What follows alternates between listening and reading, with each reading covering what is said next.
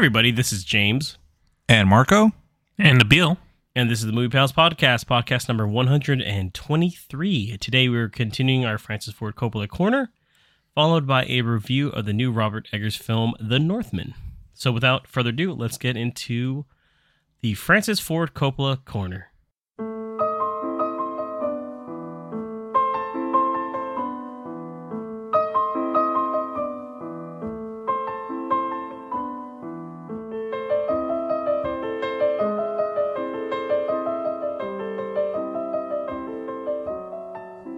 All right, so continuing our Francis Ford Coppola Corner, we ended it last time with The Godfather, which was a pretty good movie from what I recall. So some would call it a masterpiece. I would be like, I agree. Yeah, it inspired Nabil's Unabomber glasses that he's wearing today. So moving into it here, I just want to give you, as you guys know, if this is your first time listening to us, we go into some history between the movies as we were following the career of Francis Ford Coppola, starting from his early days all the way into present day. So, because we are the Francis Ford Coppola podcast. Just so you know, yeah. One day he will invite us to his vineyard to drink wine, eat cheese, and discuss. Or we just break in. I don't know. Go to jail. Or we just show up to the free tour, and then we're like, we just try jumping the fence. And then after Marco gets tased, we'll tell them over the podcast in the throat. No, he knows us. He fucking knows us, Mr. Coppola. We're the podcast for you. I'm dressed up as George Lucas. No, you see, it's me. It's your friend George. You know, I'm just trying to add special effects to the tour. Let's get into some trivia, though. So we're just going to go back and forth on this one. I know I think a lot of you guys like this. So Coppola's next film, The Conversation, further cemented his position as one of the most talented auteurs of Hollywood. The movie was partly influenced by Michelangelo Antonioni's Blow Up, and generated much interest when news leaked that the film utilized the very same surveillance and wiretapping equipment that members of the Nixon administration used to spy on political opponents prior to the Watergate scandal. Coppola insisted that this was purely coincidental, as the script for The Conversation was completed in the mid-1960s before the election of Richard Nixon, and the spying equipment used in the film was developed through research and use of technical advisors and not by newspaper stories about the Watergate break-in. However, the audience interpreted the film as a reaction to both the Watergate scandal and its fallout. The movie was a critical success, and Coppola won his first Palme d'Or at the 1974 Cannes Film Festival. So moving into it now, let's do our review of The Conversation. Do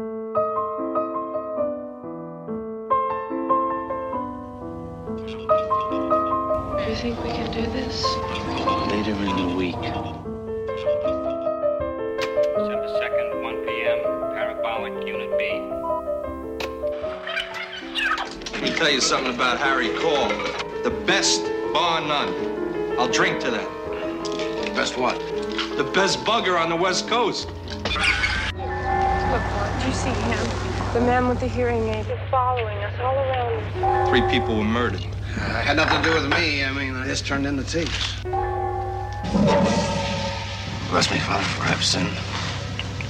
I've been involved in some work that I think will be used to hurt these 2 young people. No way responsible. I'm not responsible. How'd you get this phone number? We prepare a full dossier on everyone. It's terrific. The bugger got fucked, huh? All right, so switching things up a little bit here. The Conversation came out in 1974. It's sitting at a 97% on Rotten Tomatoes. And the synopsis of the movie is: a paranoid, secretive surveillance expert has a crisis of conscience when he suspects that the couple he is spying on will be murdered. Again, you know, we're continuing the Francis Ford Coppola corner, so this is directed by the great Francis Ford Coppola. Also written by him, and the release date is on April 7th. Wow, we're just a few days ahead of that. Look at that. We were recording on the 25th. Creepy. And now you know a little bit. Now you know a little bit about us. Yeah. Now you can determine the date off when this drops, right? Right. Exactly. So this stars Gene Hackman as Harry Cole, John Cazale as Stan, Alan Garfield as William P. Bernie Morin, Cindy Williams as Anne, Harrison Ford as Martin Stett, Michael Higgins as Paul, and Robert Duvall as the director. So again, we always start with, what history we have with the film and if we've seen it before. So I think I'll start with good old Nabil on this one. Do you have any history with this? Have you seen it before? I have not seen a film. It's actually something I've always wanted to watch, but just never got around to. And it's mostly because it's an old spy thriller, and I'm as you guys know, a big fan of spy films. So it's always been on my list of films to watch. Taylor, soldier, spy. I was gonna say. All right. So, what about you, James? Any history with the movie? I know you being a student of film, you've probably come across this movie.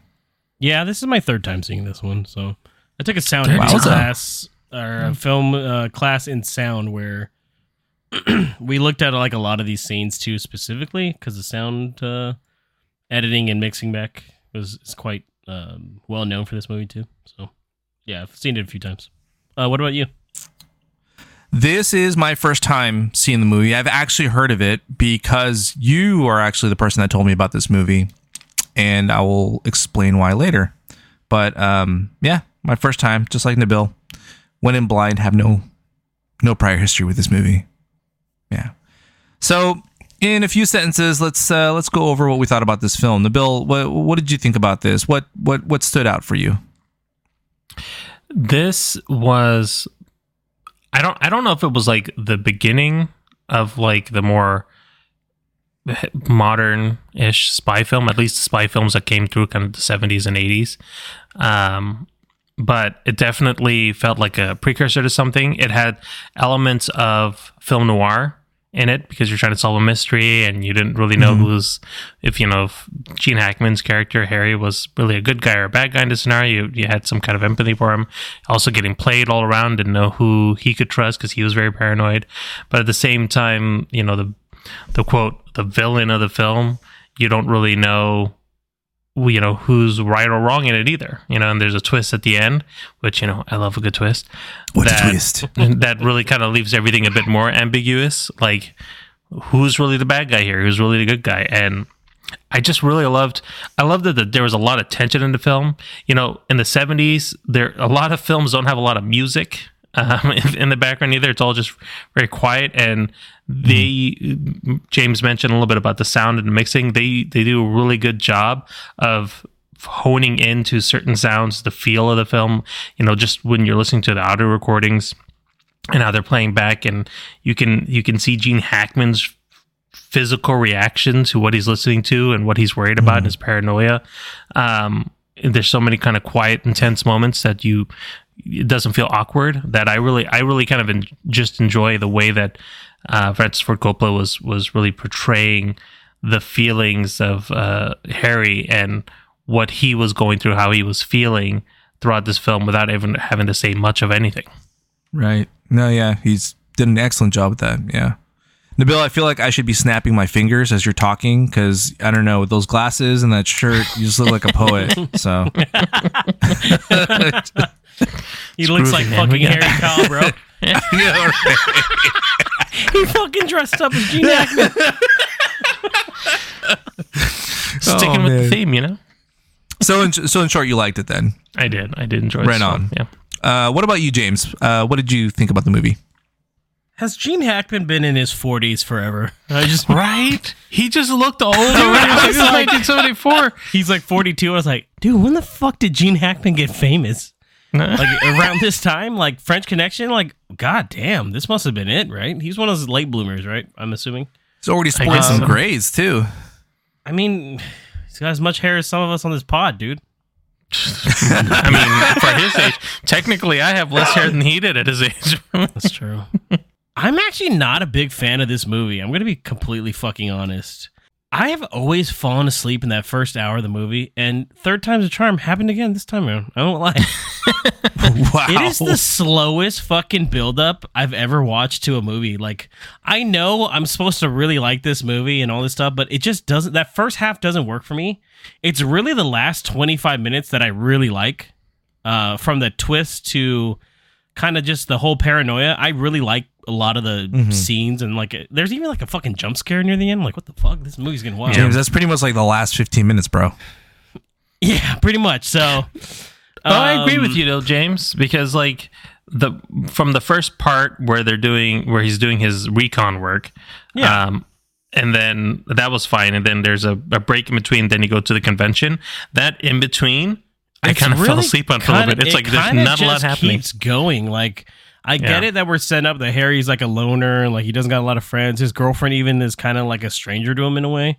But and I mean, don't get me wrong, it does a good job of building up. Like he's got extreme paranoia because of all the things that happen, and the whole point of the convention and even going to the party is to show that like, someone's always watching, right? Kind of the theme that they keep saying too, and it's like someone plays a joke on him, he takes it the wrong way because Harry's supposed to be like one of the best people on top of his game, and it just doesn't like somebody shows him up and he's just like fuck you and your fucking pen, So it's like. Throws a fucking tantrum and shit. He gets played kind of thing, yeah. It's like somebody comes to your place and just like, I'm better than you actually. And it's like, he's working on this thing and it's like, you see him getting eaten alive. Like he's having, there's like he's having a dream sequence in this fucking movie. And he's like thinking about his life and like, it's just like he's overthinking it a lot, And at the end, it's like, and truthfully, it's a good twist though, in my opinion. So we can talk about that at the end, but yeah. That's what I thought in a few sentences. What about you, Marco?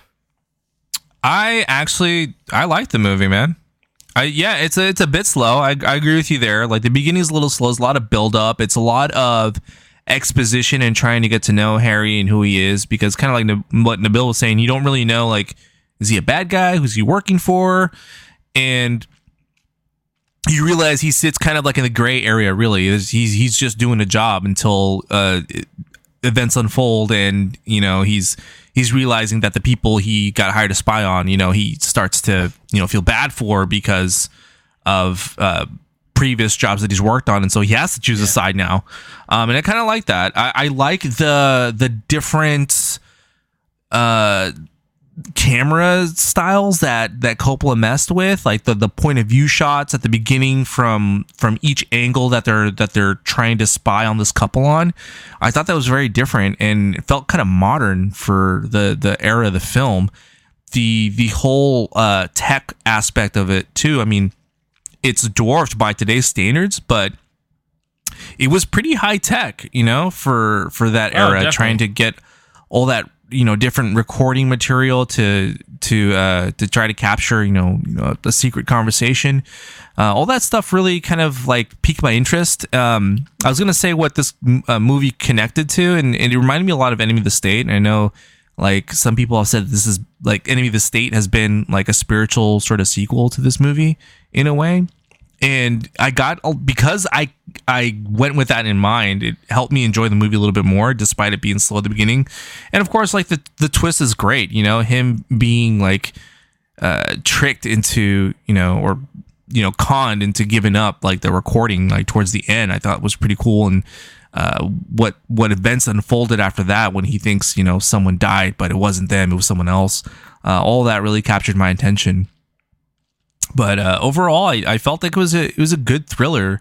I thought I was going to be bored because of the slow beginning, but overall, I was really interested into the character of Harry and just the type of life he lives. And I'm like, man, I could never do that. Fuck no, dude. Like, I understand like being private and secretive, but it was fucking too much, man. Like he left like his one side chick that he was seeing just because she started she wanted to get to fucking know him, and he's so fucking paranoid and he leaves, And then just the sad conversation he had with the girl that tricked him and stole the freaking tape from him. Like that conversation of, would you like a guy that you never really got to know and shit. I'm like, man, that's just fucking rough. But that kind of added to me liking the movie as well. So yeah, overall I liked it.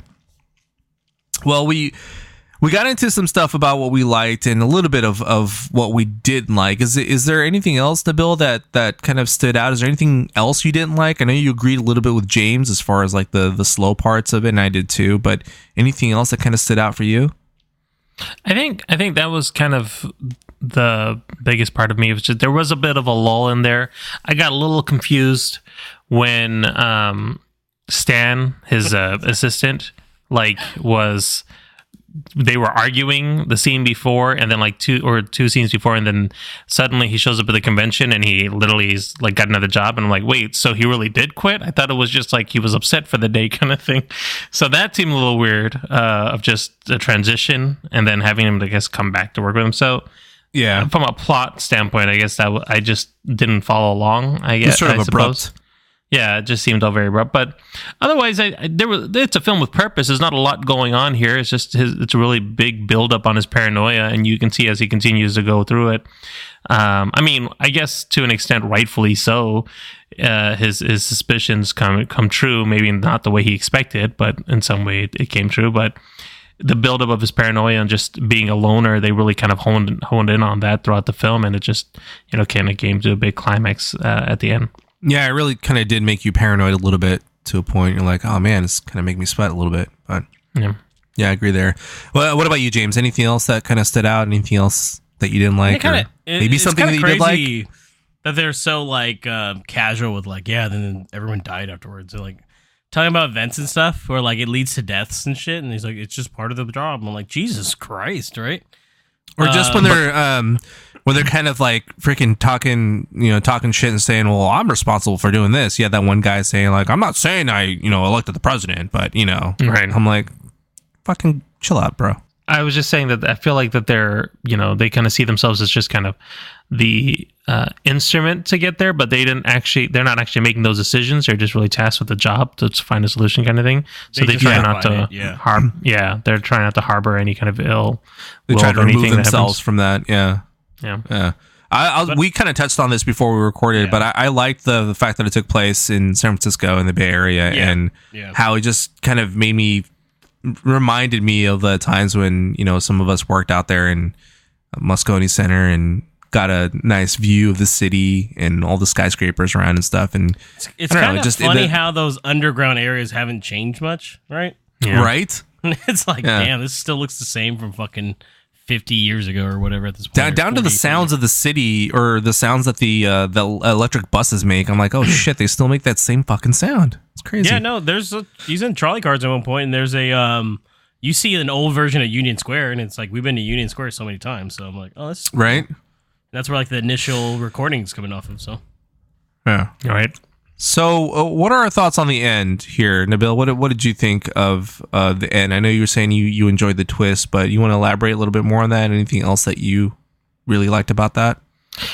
Yeah, so of course this film is over 40 years old, so I apologize in advance if it feels like it's a spoiler for you, but essentially we're spoiling it, baby. Yeah, we're letting you know. No, so essentially the big twist is that the director, which is played by Robert Duvall, is the person who he had to hand over the tapes to, Harry Call, but it ends up finding out he thinks he's going to kill the people that are on the tape, but finds out that it's actually the opposite. I think it's Anne is the one which I think is either his wife or his daughter. I assume it's just kind of his girlfriend or wife or something, ends up killing him, Robert Duvall's character. And that's kind of the big twist. And I thought, for a film that's especially in the 70s, that was a very original twist, because you don't even get a lot of that now. Right? It's just a different kind of setting of saying that you're thinking that the people that are in here are the victims that you're recording, but they're really not. It's the person who's being recorded. It was a ploy the whole time, and they had this planned out, and they were setting him up, knowing that they were being followed. That was not only was it an interesting plot twist, but the way it was executed, because even near the end, up until the very, very end of the reveal, like the last scene, you still was assuming that the director was the one who ended up killing somebody, or something happened to them, and you couldn't tell. Like James was saying, this is like a dream sequence. You couldn't really tell what happened as Harry goes into the room and is investigating. Like, he flushes the toilet and suddenly blood kind of comes out of the toilet, thinking that things are flushed up. You don't really know if that really happened or not. Freaky scene, yeah, but it seems like it did. So it's some trippy stuff. And they sort of clue you very subtly, like in the middle of the movie when Harry's reviewing the tapes, and you hear him kind of hear it from a different point of view. Right, context. And the context. You're like, oh, he's just trying to solve the mystery, but it really clicks when the twist happens and you realize Anne killed the director, or Anne and her lover killed the director, and you're like, oh, okay, now I see why why they put that scene in there of him hearing it from different points of view. What about you, James? What did you think of the twist about Anne and her lover killing the director? I think that's like the best. Like I said, I think that's the best thing in the movie. Truth be told, man, it's so weird. She's Laurie too, by the way, from American Graffiti. If anybody's ever seen that, so it's strange seeing her. That is her. Like kill someone at the end. Like, oh my god, she's such an innocent person. It's really well done. I love that scene where like the bloody hand hits the wall, and like that's like the jump scare moment. You're like, oh shit, man, what the fuck's going on? Like, and then he's just freaking out, and like Nabil said, you're not quite sure if it's like the paranoia has finally overtaken him in a way to be like, oh shit, I'm losing my mind, or like, is this happening? And then they do like the classic, like then he's like repeating the words back in his head of what he's hearing, and then like the plot unfolds. I think it's actually really well done. Even up into the point, I love the scene where he finds out like his apartment is bugged. You know, Harrison Ford calls him up and tells him about flying the Falcon or some shit. I don't remember, but he just tells him basically, oh, this is my first mate. Chewbacca. So, you see, the thing is, they met in the canteen, and you know, before that, they were he saved his life. It's a life debt. And there's him tearing up the entire apartment. That is such a good scene too. And he's just there sitting playing his fucking. Dude, he goes ham on that shit. Dude, he tears up the entire place because it's just like he's. I'm like, I've been there. bugged. I've been faded as fuck doing that shit. I feel it. Fuck, fuck. He's all looking around. I ripped up the fucking floor. Fuck. He's like, fuck, not again. But yeah, I agree, James. They did a good job with that. I liked it too. For me, like the scare was when he flushed the toilet and the napkins are coming out, the hell of blood's coming out.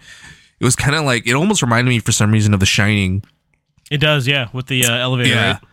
Yeah, and again, like you guys were saying, because he started, dreaming, and he started really like getting paranoid. You're not really sure, is he imagining this shit, or is it really happening?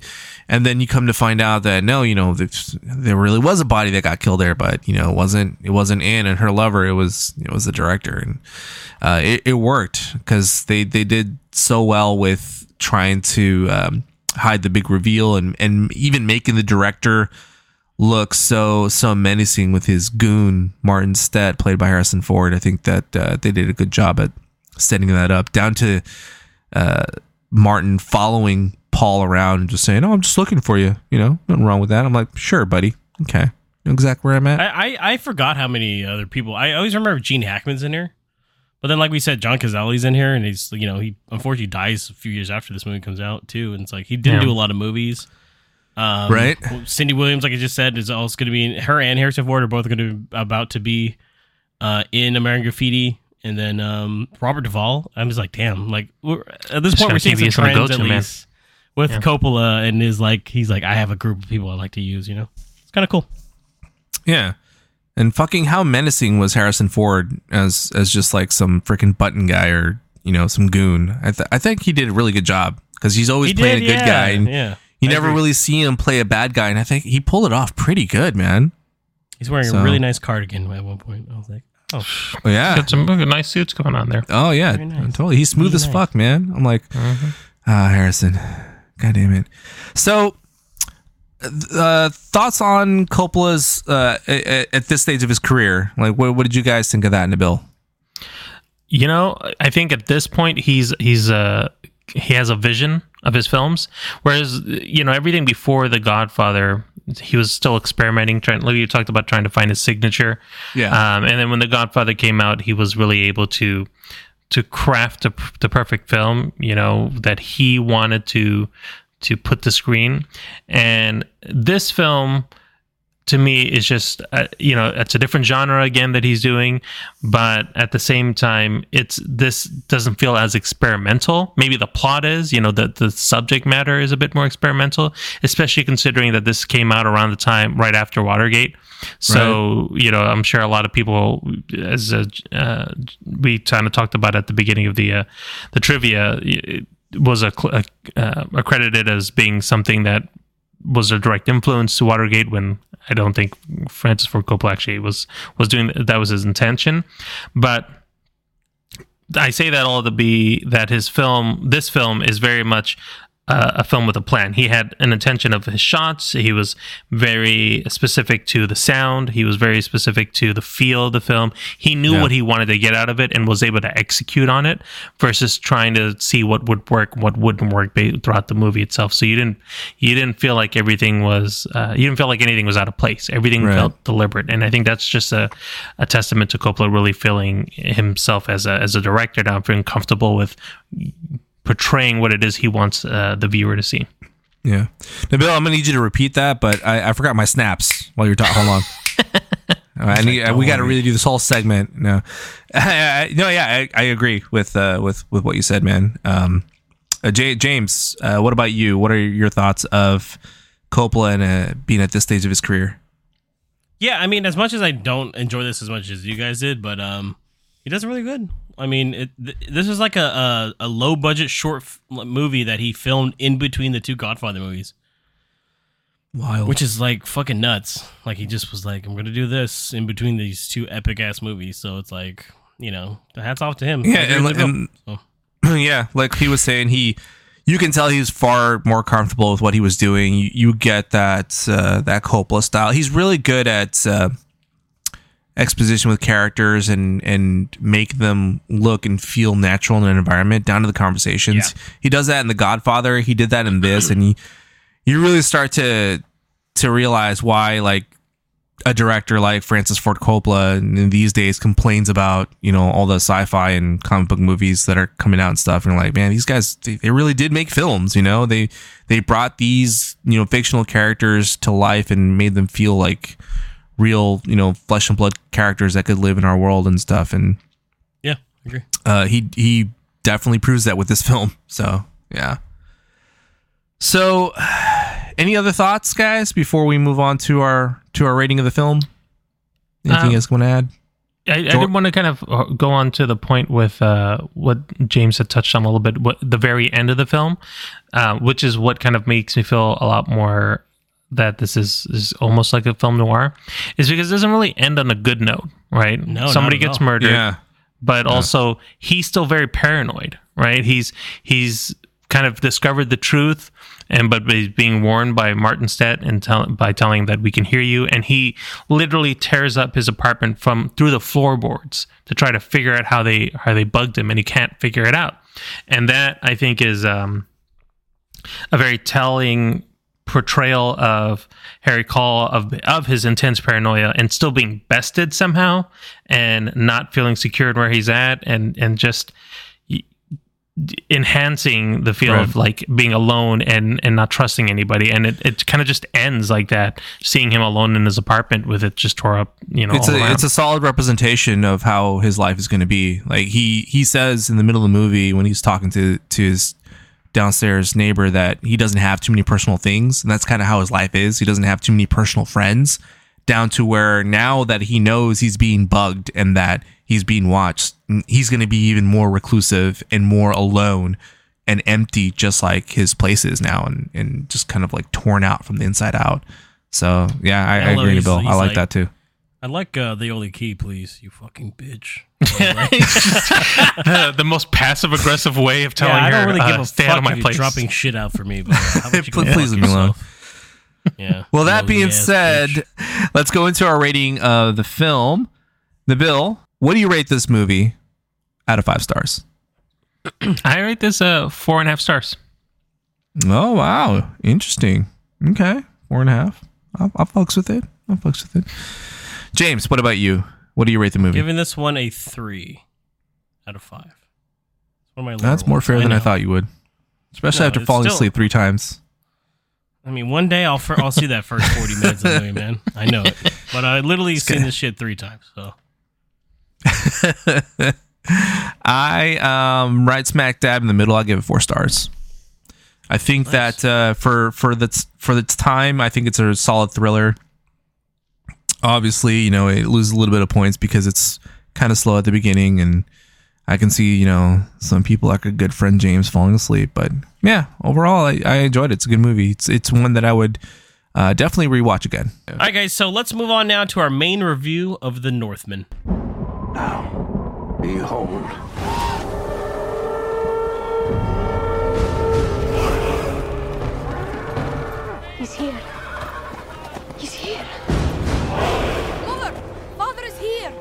king, milady. The king. Your fate is set and you cannot escape it. How I've missed you, my son. One day this kingdom will be yours. Thank you, Father, my king.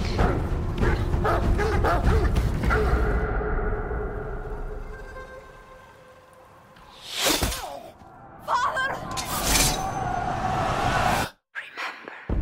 For whom you shed your last teardrop. Uncle Fiona.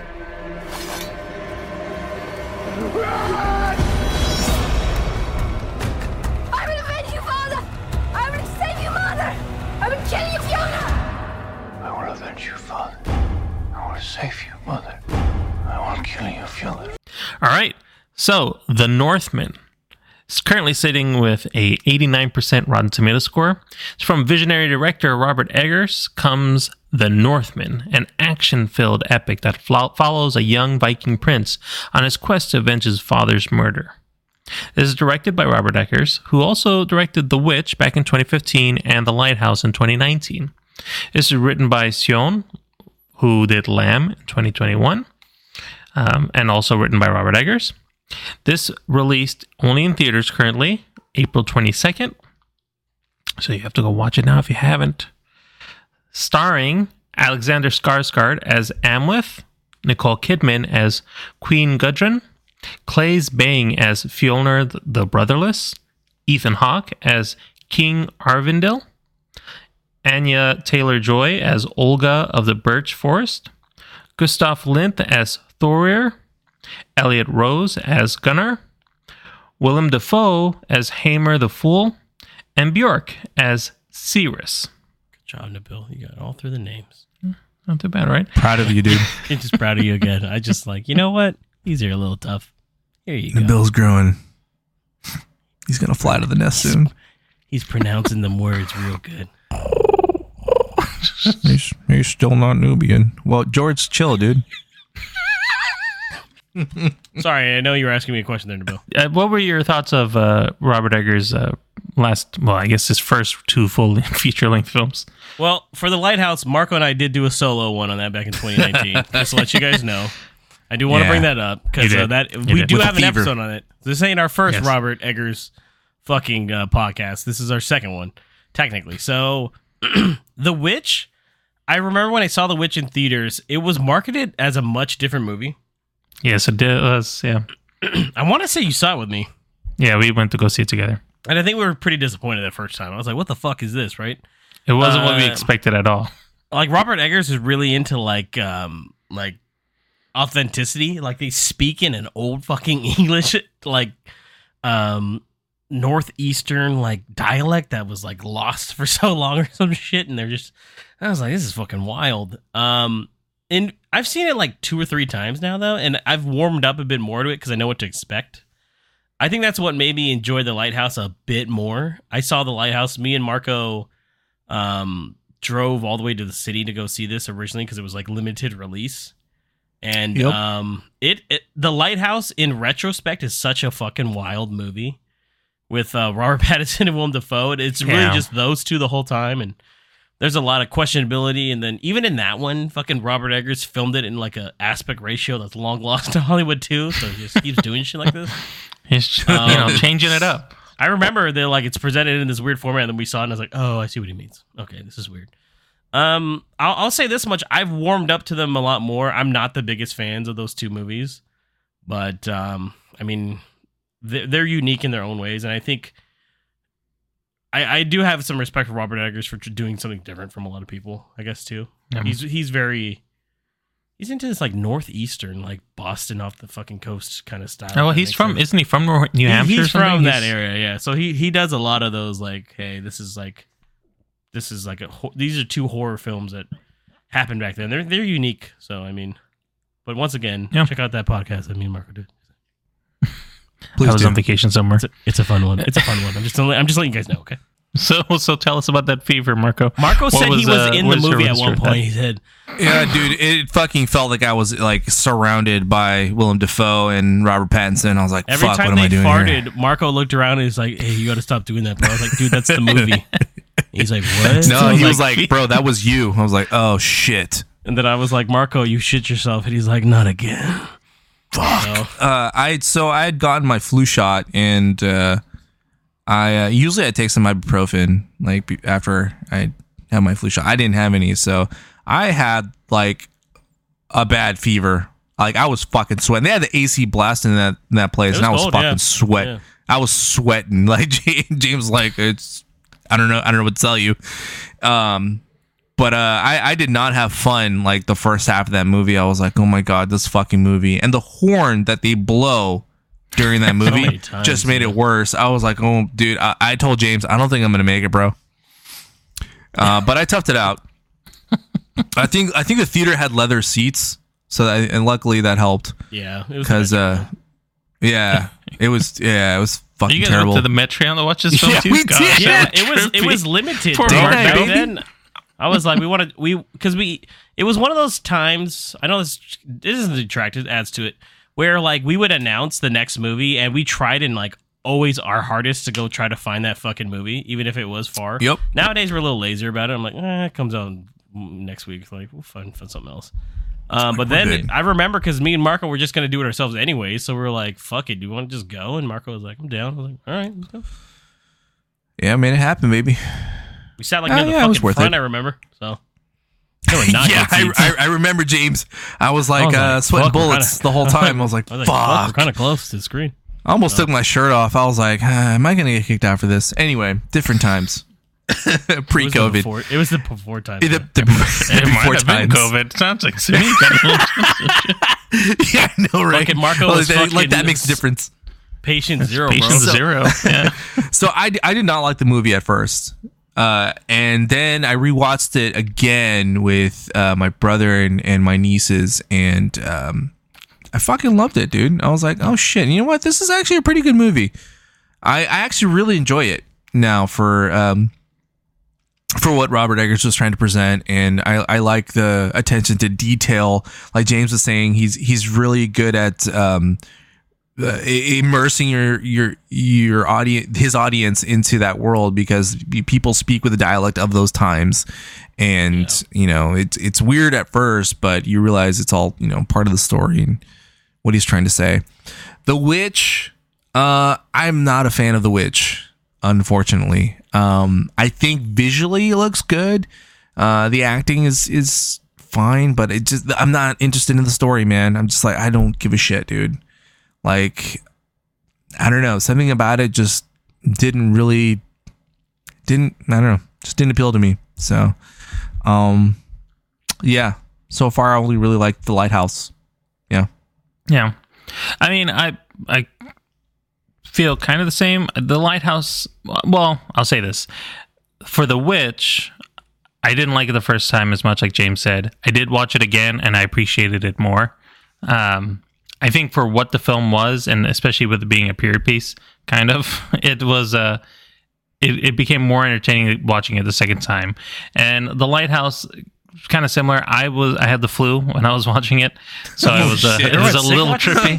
Yeah. I was a little trippy when I started watching it, but yeah, it was very memorable and enjoyable. And I think even like with this film, like the stories feel very original. The films are very unique. They bring something different to not just from a film perspective, but for a viewer's perspective. You think you're kind of treading some general same trope that you see in any film, and then it's you see it and it's done differently. It may be the same premise as some other film that you might have seen, but for some reason it feels different.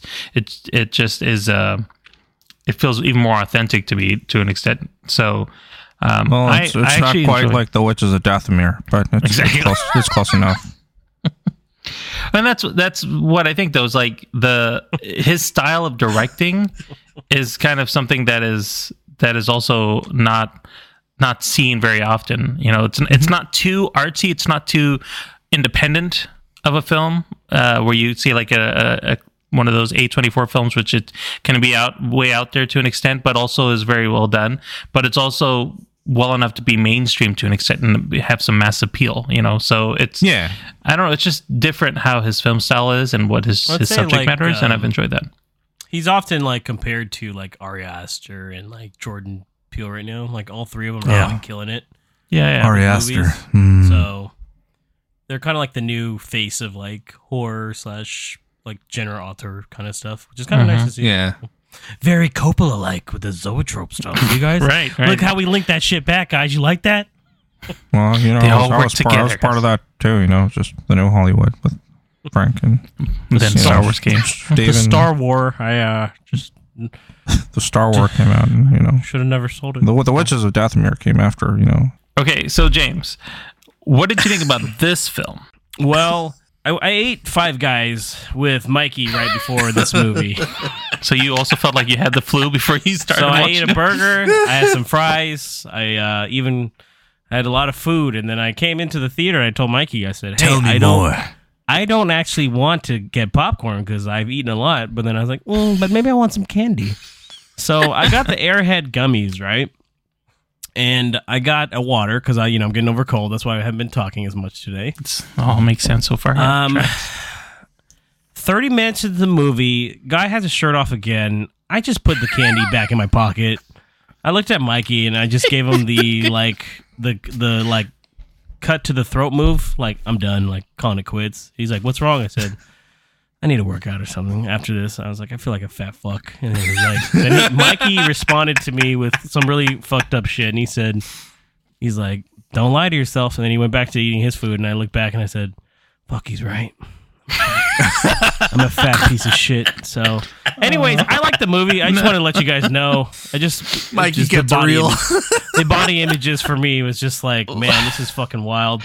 I Alexander really liked Skarsgård has abs on top of his abs. Okay, I mean, we know that. I've He's seen always had Tarzan it. before. I shouldn't have been shocked, but I still kept thinking, like, he probably hasn't eaten a carb in like a decade. I'm assuming. Like, I don't know how you do that. You know, he seems like such a nice guy too. I watched a lot He of does. He seems like a really nice guy. and he was executive producer on this too, so he had a lot of word. Just as a heads up to anybody that thinks, they even said that like, although Vikings were probably pretty built guys, there's no way there's anybody looking like that. They even said it. They said we did that for the movie. That's just his natural body shape. He's looked like that since I've seen him in True Blood. Okay, so he's always been ripped. It's him here. His brother's Very fucking true. it. You know, the clown, and it's just like, God, some good looking guys, man. Regardless, though, I actually really enjoy this. I think this is probably Robert Eggers' most approachable film for anybody. Although at times, I mean, it is based on the Viking story that inspired Hamlet, actually, right? I believe. Yes. Which inspired fucking The Lion King. So there's a very father getting killed, mother marrying the uncle, coming back. It's the same fucking story, but they mix in a lot of Norse mythology, which I don't know if you guys have known or not, but I'm half Swedish, so I probably have a bloodline that probably goes back to Viking days, and I was like, okay, well, we were a little brutal. So I don't know. Ever since I've been a kid, it's always interested me too. So I know a lot about the Norse mythology of it all, and it just worked for me. It's beautifully shot. I can see why it wouldn't work for people. Don't get me wrong. Just like a lot of Robert Eggers films, it's a long film too. Pacing wise, I know it's off for people, but for me, not too long though. I feel like it wasn't too long. See, for me, I didn't think so either. It worked for me. Like, I really enjoyed it. I had a lot of fun. I know I'm talking too long at this point. It literally was like, shut the fuck up. It reminded me of like an RPG, man. Like a role playing game.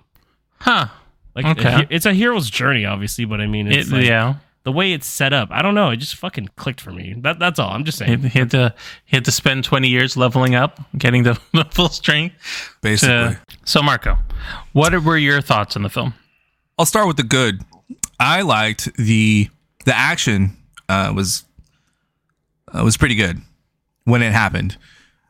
The sheer gore and violence was like at a Braveheart level, man. Like, Eggers really pushed like the level of violence that he put in the movie, and I was all about that. I was like, damn, I haven't seen this much violence in a fucking movie in a while, and the authenticity of it too. Like, you see guts spill, you see like limbs fly off and shit, and it feels and looks like real. He really like spared no expense there.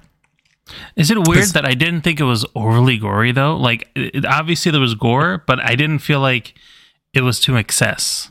If that makes any sense, it felt like I wouldn't say it was fine. excessive, but Yeah, your Unabomber Probably because glasses it tell me looked more otherwise. fucking real. You know, it wasn't like super CGI'd. I mean, obviously it was, but it was hidden pretty well. I mean, at one point Cinematography he was really chops good. people's bodies up and makes them into the shape of a horse, dude. yeah. That didn't That was like. pretty I don't know. fucking It sick. felt weird. That didn't like Yeah, strike a thing with Unibel. Like, No, for some reason. damn, you got fucking a lot weird, Of, Nabil. you got a lot of hate behind those Man. eyes. You got a lot of darkness You behind talk those about some eyes. shows and TV shows like it's too gory. I'm like, dude, Yeah, this is Nabil- fucking Nabil gory. doesn't Well, I like think when it's somebody weird. gets stabbed with a knife, for fuck's sake, and the dude ties up people with their intestines in this movie, and that didn't like. No, you It good? really didn't. It didn't feel like it was overly he- gory. He fucking left a dude hanging above a hog-tied Bjork.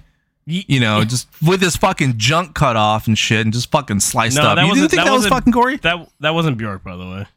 Bjork's only in that one scene where she's like, they took my eyes or whatever. That's her. Yeah. She's too famous to be showing up She's a for more spirit. than one day. I couldn't tell which one was her, honestly. Yeah, But that anyway, was her. I liked the cinematography. I thought that was good. Some of the scenes looked pretty epic, which is cool. So I- what didn't you like? Dude, the fucking story just didn't do it for me, man. Like, I know it's an inspiration for Hamlet, and I like that aspect of it too. The fact that it inspired Hamlet and so many other properties. You didn't know. like the plot of it? I mean, I feel like it's a pretty straightforward plot from any film, right? It's just a kind of a revenge It's film.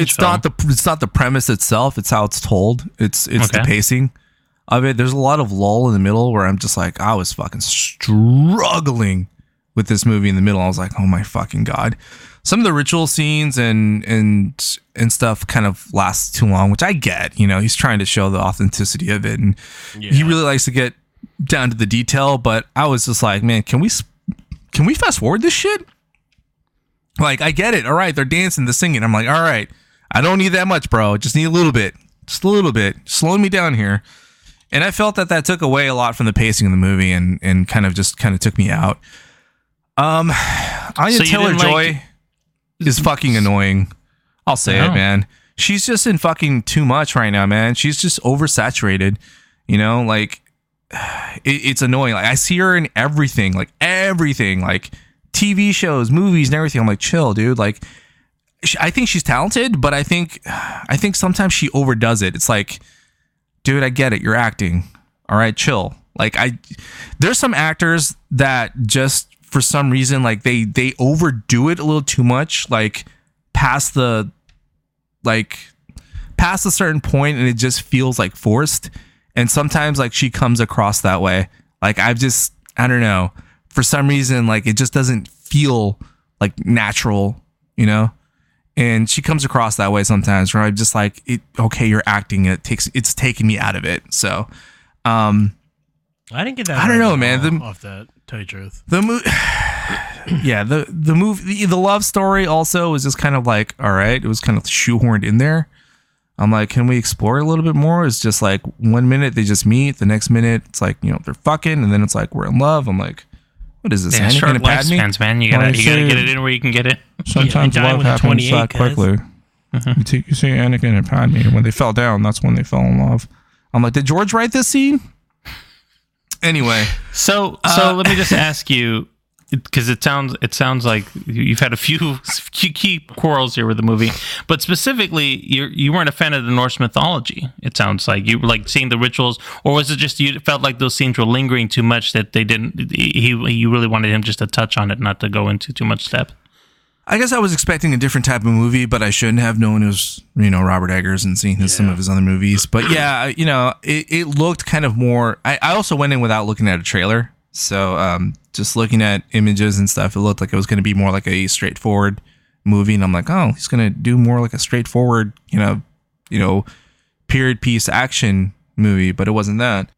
Not just that, but yeah, I feel like, you know, we touch on Norse mythology a lot. I mean, there's an entire show called Vikings, which is sometimes used in classrooms to actually teach about, you know, Norse mythology. I took a history class, and we actually use examples of that show it's actually pretty accurate to a certain extent. Like, it's not like 100%, but some of the things they do was like accurate. Like, we used like some certain examples, but yeah, I just feel like, you know, It's, there's Norse mythology everywhere. We have a fucking superhero named Thor. I mean, for fuck's sake. It's just everywhere. And I just feel like it's just been oversaturated. You were getting into this with the mindset of like a Viking Braveheart, and you kind of came out with it as more of a lesser deflated version of the Viking show. Yeah, with a story that's been done, over and over again. Given this is like the main one that helped inspire those stories. But I mean, it's based off of Hamlet from our perspective. So I mean, you're not going to get too much originality, and I don't think the plot itself was made to be seen as original. I think it was more the fact that it's the setting of it, right, and then the portrayal of it being in to his perspective at least as accurate as he could to any Nordic mythology. Bro, there's a point in the movie where I was like, oh, okay, cool, it's coming to an end. I'm like, oh shit, no, we have a whole other fucking sequence left to go. I was clock watching. I was like, oh my god, please, just that fucking sucks, man. Just kill each other. Given, I will say this, I did not like, The Lighthouse when I first watched it, and it could be that maybe on a second watch, I'll probably give this, a bit of more slack. But so far, based off like my initial viewing of it, it's just like, I don't know, not my cup of tea. Maybe upon a second viewing, I'll think differently. I'll probably have to, sit on it for a while. And I know, Robert Eggers movies are like that so far. So maybe on a second viewing, I'll think differently. But so far, on my first viewing, I'm not really thinking about rewatching it anytime soon. I probably will eventually, but not anytime soon. Yeah. Okay. See, it's just like opposites. Like when I watched this, I immediately wanted to watch it again. But I mean, that's why we're all different. Right on. No, like, yeah. He's a solid director. Don't get me wrong, man. Like I also thought it was gonna be more direct too, though, Marco. But no, it's full of magic and mysticism and all this shit. So like, I was like, okay, and maybe that's what it surprised me. I was like, fuck. Like, there's a sword he has that can't even open in the daylight. Like, for fuck's sake, until it's ready for him to face his final battle. I think those things I didn't expect, James. I think I expected to be a little bit more grounded. And those types of things kind of probably like took me out of it. I need you to start watching trailers, Marco. I need you to start watching trailers before the movie. I feel like the trailers were a bit deceptive, though, James, even for this. Cause there's a Valkyrie flying in the fucking trailer, to Bill. What the fuck are you talking about? Yeah, I mean... we didn't ask you. What did you think? Yeah. Before we go any further. I enjoyed the film. I thought it was...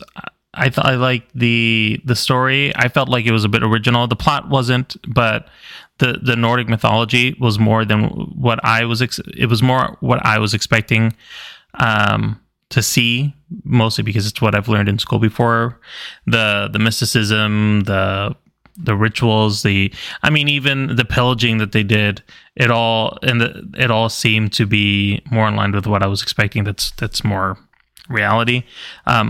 Also, just the acting, I enjoyed seeing Alexander Skarsgård really kind of portray himself as a really strong lead character, because I felt like the last big film we saw him in, which was Tarzan, didn't get as much credit for a film that I kind of enjoyed at the time. I agree. And seeing him in here and really being able to let out like the animalistic side of himself, I guess to an extent, was really enjoyable, just to see him go crazy with the role, but not too much where it felt like I was feeling alienated to the character, like unbelievable. I wasn't expecting much out of Anya Taylor-Joy in this film, but I thought she was fine. I didn't think she was like the best part of it or anything like that, but I didn't hate her role in it. I thought she was good in the movie for what she was presenting. I really liked Nicole Kidman in this film, especially is near the end where there was a reveal, which we'll get into spoilers about. I thought, especially when we got into that point of it, I really felt like that was much more believable, and I thought that was just an interesting take that made me feel, I don't always connect with her as an actor, especially recently in some of her films, and I felt like this one she really played the character to its fullness, so I enjoyed that. So I think from like that perspective, the characters to me were really well planned out. I felt connected to them. I understood their purpose on each side, and it kind of gave a duality again of who's really the good guy, who's really the bad guy, even though you're following the quote hero's journey. Who's in the right, who's in the wrong kind of situation. And yeah, I mean, even with Robert Eggers' previous two films, like we were talking, James, you touched a little bit on the cinematography, and so did you, Marco. And the visuals were great. I want to go to Iceland. Yeah. I want to see that land just off of what we were seeing there. I thought it was beautiful, and yeah, it's crazy. They filmed it in Iceland too. It was the imagery was so amazing just to see all that, and the shadow, when he was operating at night with the scene of him looking at a house on fire, like all those kind of, I mean, the ending fight scene was really intense. Like all these things were really enveloping, and I felt like I was almost there to an extent, just see that part of it. So there's a lot of things that work for me in this movie. I think the only thing that maybe didn't really work for me was that, yeah, there were some scenes that I agree, Marco, that maybe got a little bit longer with the rituals. I don't think it was too drawn out. I just felt like maybe, hey, let's move on to the next thing. But I didn't also feel like I didn't feel at any point of the film that it was out of pace. I was still enthralled. So sometimes things lingered on a little bit too long, but not to any point where I felt like I was getting bored. It was more like, what's going to happen next? So there's that. But so we got kind of Marco's feeling on what he was expecting out of the film from a mythological standpoint, and James, you touched on it a little bit as well. Do you think, James, that what was being presented from kind of the Nordic gods and what we were seeing over there, do you feel like it actually aided the film, or do you think it wasn't something that was really needed and we could have just done away with that? Because there was some spiritualism, some mysticism in there that we could take or leave as far as, was it really real or was it science? I think it added to it for me personally. I mean, I'm pretty familiar with Norse mythology too, I guess. Maybe people are not too familiar with it. I mean, I went on this bend back in middle school when I got into all this fucking nerdy shit. This Roman gods, Greek gods, blah blah, all this stuff. It's history.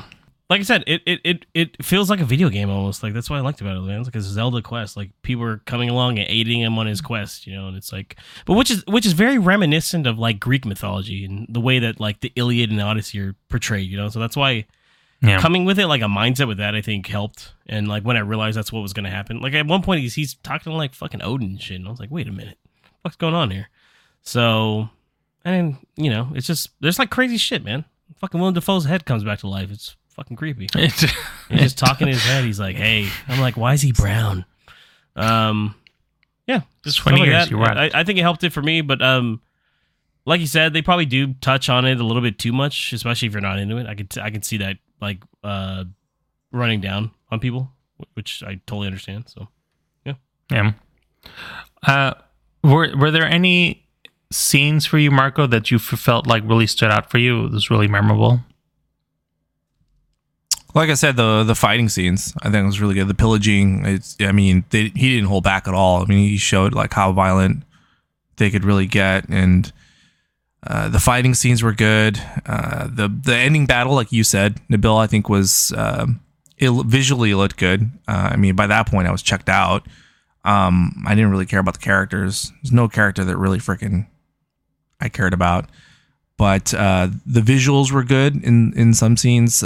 You mentioned Hamlet standing in front of the structure that's on fire and stuff. That looked pretty cool. Yeah. And yeah, the stuff with the gods and stuff visually looked cool, but it just, I don't know, it just took me out of the movie. For me, I was like, we could do without this. But yeah, just the fighting and some of the visuals, man. That's about. Oh, the performances too. Alexander Skarsgård, I think. He did really great. I agree with you that he hasn't really been in the forefront as a leading actor. And I've been a fan of him too. I mean, I watched the first, 3 seasons of True Blood. It kind of tanked after that. Got a little too weird for me. Yeah, surprise. And he did really good in that too. He did, yeah. Yeah. Even though the movie was okay, he did pretty good in Godzilla as well too. Godzilla was in Godzilla. Yeah. Kong. We were right there for the humans, obviously, as we talked about in our review. But like for some reason, he's an actor I've always wanted to see like more of, and I feel like he'd be like interesting, and it's good to see that he's up in the forefront, and hopefully this kind of helps catapult his career a little bit more because the rest of his family's doing pretty good. So I feel like it's his turn as well too.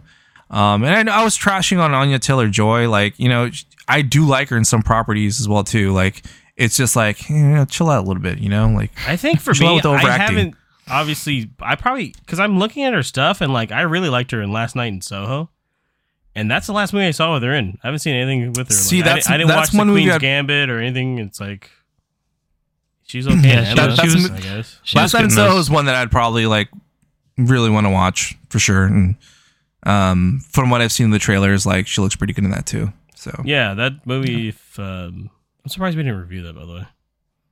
Last year, I know, right? That's a solid Edgar Wright movie. So just to let you know. Mm-hmm. So James, from your perspective, I don't think we heard too much about it, but what really didn't work for you in this movie, or was there anything that didn't work for you in this film? It's a little long. I'll give it that much too. There's a lot that it glosses over. I think if you don't know what the hell's going on, you're gonna be like, "What the fuck's going on here?" Right? Like him just suddenly realizing, like, "Oh, like I have to do this because of this," and it's like, I guess, you know. I'm telling you, man, I really liked it. So not a lot didn't work for me. Or like I said, I liked the performances. I thought the cinematography was great. So it's like, you know, it's just there's a lot of shit going on. There's a lot of naked guys too. A lot of naked. Hey, you know, they're Nordic. I just saw Marco lick his lips right there. So fuck, man. one of my favorite parts. There's a scene at the end where, I mean, as much as Marco was checked out, we've recreated that before, so I don't know what he's talking about. On top of a fucking... Those were in private times. Me and Marco just stripped nude, just fighting with a sword and shit. Yeah, they were inflatable swords too. It was mostly just a playful banter, if you guys know what I mean. Yeah. But it's a good way to get the sweat out if you're getting over a cold. Instead of a volcano, it was a fireplace. It was actually just downstairs in my living room. What about you, Nabil? What didn't work? Oh, shit. I think, you know... Pacing-wise, you kind of said, right, too? A bit in the middle. Yeah, I mean, that was really... It was just some of the pacing. There wasn't really much else that I felt that was too wrong with the film. I mean, the story wasn't as original either, so the plot wasn't the strongest. But again, it is based off of Hamlet, which was based off of a kind version of funny of the that story. you just watched like the 4.5 hour epic of that one too. I know. It kind of tied in together this pretty well. Bullshit again. He's like, fuck. But hey, I could understand them at least. Yeah, it was half the time too. You're like, thank God, no intermission in this one, right? Goodness. So sorry, it was a long film. No, it was a good film to watch. I will say though, I am looking forward to seeing this at home because the theater I saw it in, I don't think they had enough lighting in there in the film. They probably had the brightness a little low because it's really hard to see some scenes. It was really dark, and I was like, that can't be the film. It was way too dark. So I think fire that projectionist. Yeah. So let's talk about the ratings of the films. I'm gonna start with you, Marco. How many stars do you give this? So far, I like Robert Eggers, so I'm not going to trash his shit too much, but I'll give it three stars, man. I think if this interests you, if you're a fan of his prior movies, this is probably for you, and you should probably check it out. Also, because the cast, the cast is pretty good. Some of the performances are good, even though I was shitting on some of them, but it's visually striking, at least. If you don't really care for a slow plot, in the middle or anything, then check it out if it's for you. All right, James, what about you? How many stars do you give this? I told you I really like this one. I give it 4.5 out of 5 stars. Oh, very nice. And I've given this 4 stars. So nice. I think a pretty it's good a goddamn mix conversation all over again. Yeah, give us that fucking backwards rating, you fucks. I know what you're doing. I know what you're doing, Nabil. I know what you're fucking doing. Creating controversy. Son of a bitch. He's like, you know what? I was gonna say 3.5, but now I got to 4. Sorry. All right, so we're about to jump into spoiler section, but if you haven't seen the film yet, it's not going to be too much of a reveal for you if you know the story of Hamlet. But if you want to watch it for yourself, and we highly recommend for the most part that you do, you can skip a little forward, listen to our outro. We'll tell you how to get in contact with us and what we'll be watching next. Otherwise, stick around for just a moment, and we'll get into spoilers.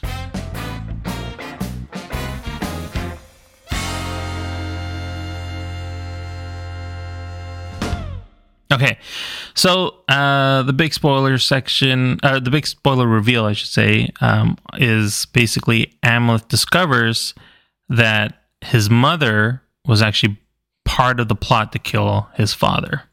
I just thought of something too. She was a catalyst. I just want to ask you real quick: is Amleth a play on the word Hamlet? It's actually Hamlet is a play on the word Amleth. Okay, sorry, that's what it actually was the original story. I just realized that. Jesus Christ! But yeah, she is the catalyst. Sorry about that. Go ahead. Yeah. Then I mean that's in fact, if I remember reading it correctly, Shakespeare had heard the story of Amleth basically, and this was his premise of the whole film or the whole play. Yeah, I saw Shakespeare in Love. Yeah.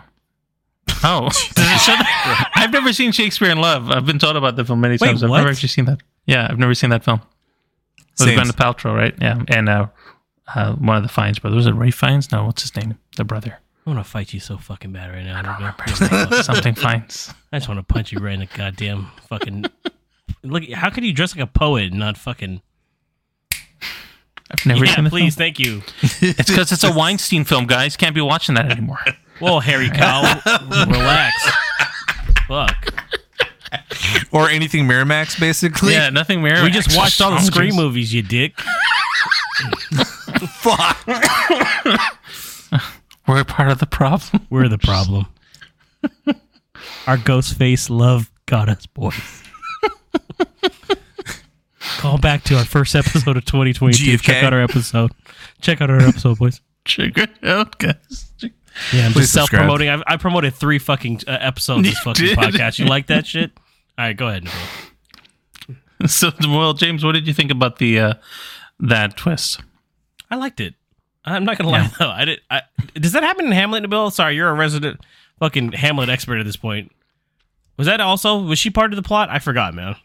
No, she was not. She was not actually a part of the plot. It's wild. Nicole Kidman. It kind of makes you feel for like, hey, maybe fucking Fjolnir's not a bad guy then, right? Like he just did what had to be done. He was. Yeah, they thought his brother was a weak ruler, and his brother actually wasn't that good of a guy. Actually, when they're like, no, he was a piece of shit. Like, I actually like that. It got a little weird when she got a little close to him there. I was like, which I feel like she was doing that as a distraction though, to try to get him. Was it?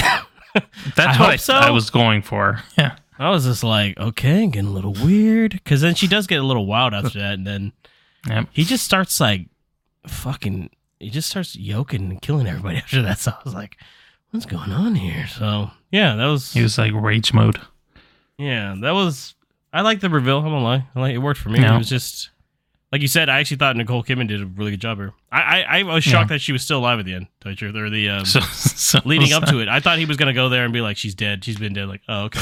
Well. Because the way they set it up, she's like screaming, but then you find out she wasn't screaming. She was laughing, right? She was laughing. Oh, well, this is kind of sadistic. So, yeah, that's all. What were your thoughts, Marco? Did you find that scene enjoyable at all, or that reveal? I kind of called it. I kind of felt like she was in on it. I was like, she's got to be in on it. No fucking way. Because otherwise, how the fuck did they? They knew exactly where he was when they killed him. I knew that was his brother too, even before he took the mask. I'm like, it's his brother. You guys like his Chewbacca fucking armor, by the way? She says, yeah. Don't get me started, dude. It's literally. I told Mikey, what's up with the Wookiee armor? You see, the Wookiees are from Kashyyyk. God damn it, James. The tree folk, the Rorschach-tees. They're very closely related to the Ewok. They're kind of more like distant cousins. One lives on the ground, one in the trees. It's just, they come together and they defeat the Empire. It's in unison, cohesive. He's like, happy life. Good story. Fuck. She has a throwaway line towards the beginning where she's like, "Oh, is your brother going to grace us with his presence?" For some reason, that line stuck with me, and I was like, oh, fuck, shit, it's going to be her. Marco knew. Yeah, that's why I saw it. Yeah, it kind of, I don't want to say it, but it's, Nabil would know, kind of. It's sort of related to a certain TV show also that's kind of inspired by Hamlet too, where it's almost kind of the same, where the mother is kind of involved in it, kind of, sort of. Shit, anyway, you guys talking about the motorcycle club? Maybe. Yeah. So that's why I kind of called it. And yeah, it was fucking weird where she full blown like French kisses her goddamn son. I'm like, Okay. That's how they roll. All right. It is back in the day. Fuck. Is it almost like, though, like Nabil's saying, though, was it a distraction? Or, like, truthfully, her son, she wanted to get him killed, right? So, like, he's a stranger to her anyways. Kinda. Right? Yeah, possibly. But, man, that was fucking wild. The whole theater was like, oh, my God. Oh, yeah, same here. Trust me on that. Yeah, I saw it coming too. I was like, she's getting a little too close there. I was like, what censure at the end? Yeah, it's gonna happen. Yep, that's how they roll back then. Nabil watched it in the theater where the Daredevil guy saw himself in the theater. No one clapped. Fuck, man. But even though I really didn't care for any of the characters, I still wanted Amlet to just fucking murk everybody. I was like, just fucking kill them all, dude. Just get this over with. Dude, when he kills the son in her, I was laughing. I was like, "Oh, you know what? Shit. To quote my good pal Jack Napier from Batman '89, I'm glad you're dead. I was fucking rooting. I was like, fuck, finally, kill them all, dude. That's what you're here for. Let's get this fucking show on the road. Come on. So yeah, I didn't care. I didn't care he killed the kid or the mom. I was like, fuck, dude. I mean, I thought it was pretty impressive. He struck the kid in one strike and he's like done. I was like, hey, Nabil, the kid looked undernourished. He almost got knocked out by a. I don't want to say. He probably did him. The other guy was. Yeah, I'm sorry, James. Go ahead. Like a footballer. He kind of looked kind of touched. I don't know if I'm allowed to say that or not, but he got a little baby knife stabbing him in the back. He's like, whoosh. Yeah, I mean, he probably did him a favor, man. That's true. He got knocked knocked just out. Was like running at him. So. Think about it though. If he kills the mom and he kills the dad, you know that kid is not going to survive in this fucking world. No fucking way. He did him a favor, man. I don't know, man. Wasn't he like the same age when his parents died? And he came back looking like fucking Wolverine. So yeah, I think if he came back fucking stronger than Wolverine, he was fucking yoked. Dude, why isn't he in a Marvel film at this point? I was like, God, he's got the body for it. Maybe he should have been Morbius. Maybe he's gonna be Mr. Fantastic. Oh shit! Actually, yeah, he's been in a vampire show already, right? Yeah. He wouldn't have walked around setting the crutches to Bill. I can't piss. He'd be so authentic. He's just like, I'm pissing right now. Well, right here, he's just pissing. He's just pissing right there. Walking around, humming the song.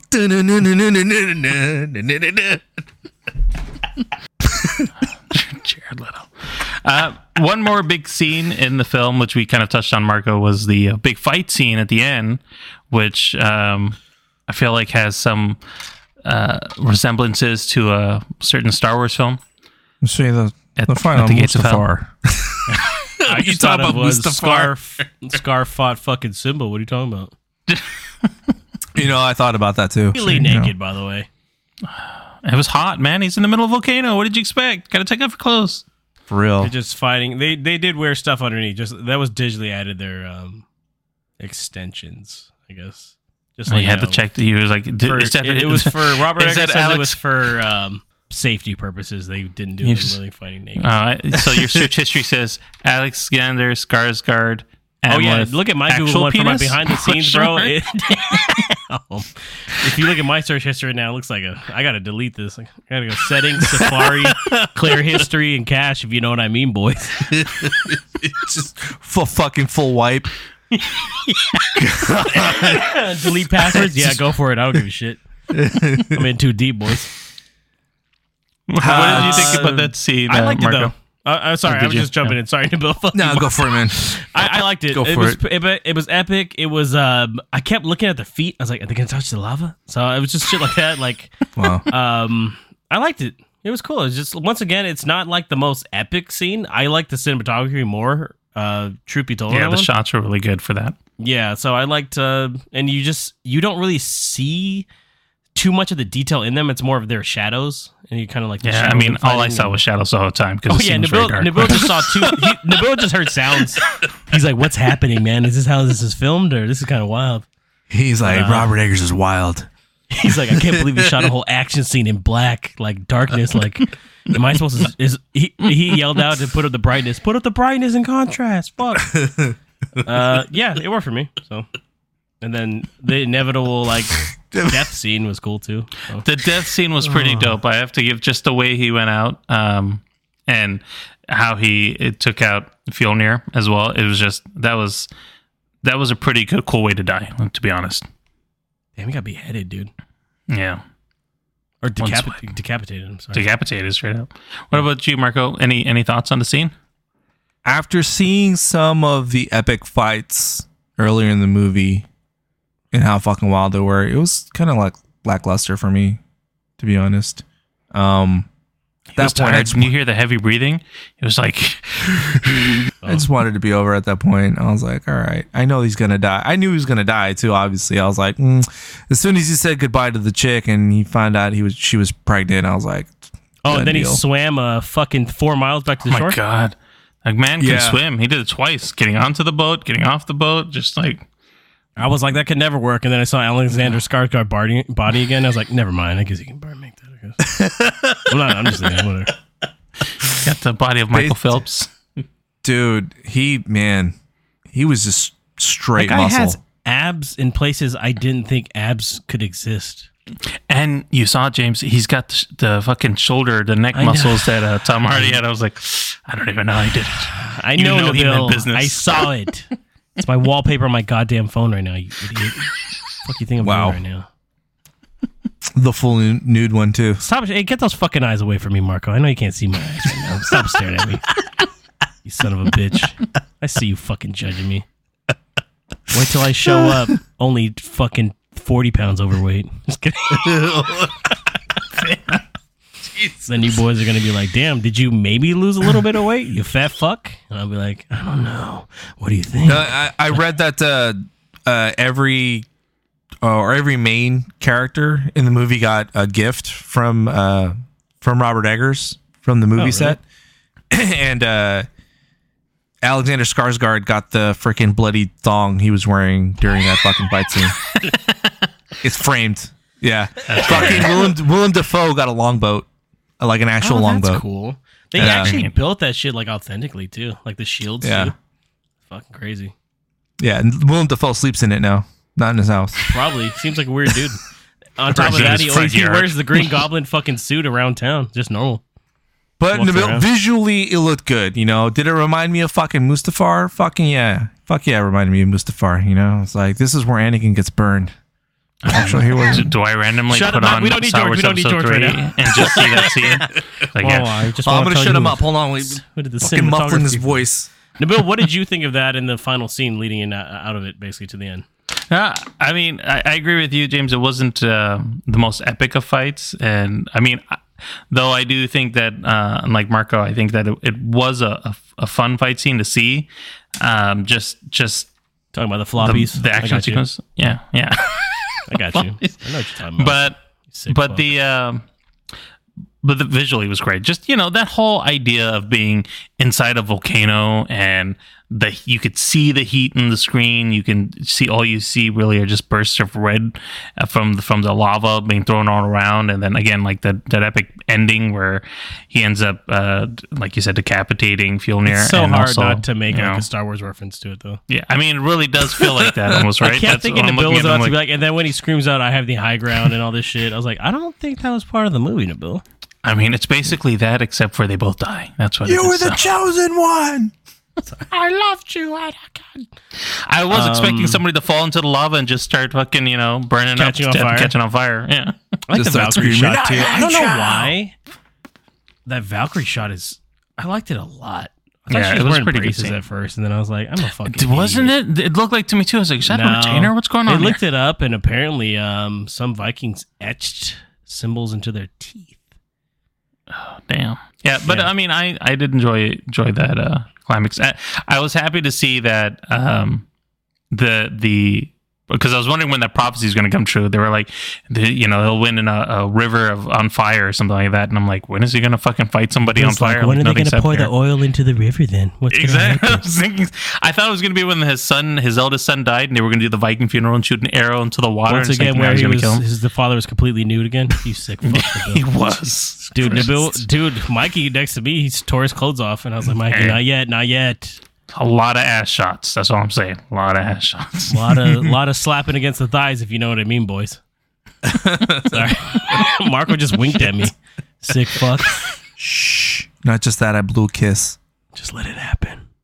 He actually just did. He almost did blow me. This one like this. Big kiss, little kiss, boys. Anything else, guys? All right, let's wrap this one up. That was great. Nabil, thank you. Thanks for putting up with us today. I just want to tell you that because Nabil, he's not actually the oldest one here, but I always feel like he's the oldest. He's the most mature, probably. I just can't do voices very well. Every time Nabil's done a voice, I'm like, hey, why does why does the Jamaican bobsled team sound Indian? You know? Something like that. Like, I don't know. It doesn't make a lot of sense. So Bobsled team. Hey, that's weird. He's like, yeah, I've seen Cool Runnings. I'm like, not that version. So, anyways, that's a special edition. Thanks, guys, for holding up the pod today because my voice, even though near the end here, I've just been coughing and muting myself because I've been laughing too much. Thanks, guys, for listening. Feedback, response, reviews. Marco, let them know how they can reach us, please. Check us out on Facebook, Instagram, or the Twitters at Movie Pals Pod. If you listen to us on Spotify, SoundCloud, Apple Podcasts, iHeartRadio, Google Podcast, Stitcher, or now on Amazon Music, smash that subscribe button and you'll never miss an episode. Please keep sharing us, liking us, keep commenting. We appreciate all the recent love we've gotten on our last episode. If this is your first time listening to us, thank you for giving us a shot. Hopefully you stay with us to the long run. We're not always this wild. Actually, that's a lie. Yes, we are. So, yeah, gets wild with us, baby. We didn't even have wine today. Like it's like we're getting wild again. No, we've been having sober nights. Yeah, look at that. Just having well, a good that time might in general. change for episode 124 for our next one. We're actually going to be doing that one in person, by the way. Nabil will be down here visiting, and so if you're a stalker or anything, now you know where to reach us. So and to kill all three of us all at once. Just to let you know. One Swiss stroke. Fucking Sean Connery comes back from the dead. He says, there can be only one. I shot him for good. They're so gone. our next one, though, like I said, we will be doing it in person. It should be actually pretty fun. Have not done that in a long time, by the way. It's been 3 years. Damn, the before time. Yeah. Probably. Just about. Right? Yeah, jeez. Anyways, like you guys know, we're a slave to all this shit, so we're going to be doing another Marvel film coming up for the next one. Episode 124, we'll be doing Doctor Strange in the Multiverse of Madness. So until then, this is James. And Marco. And Nabil. Have a great one.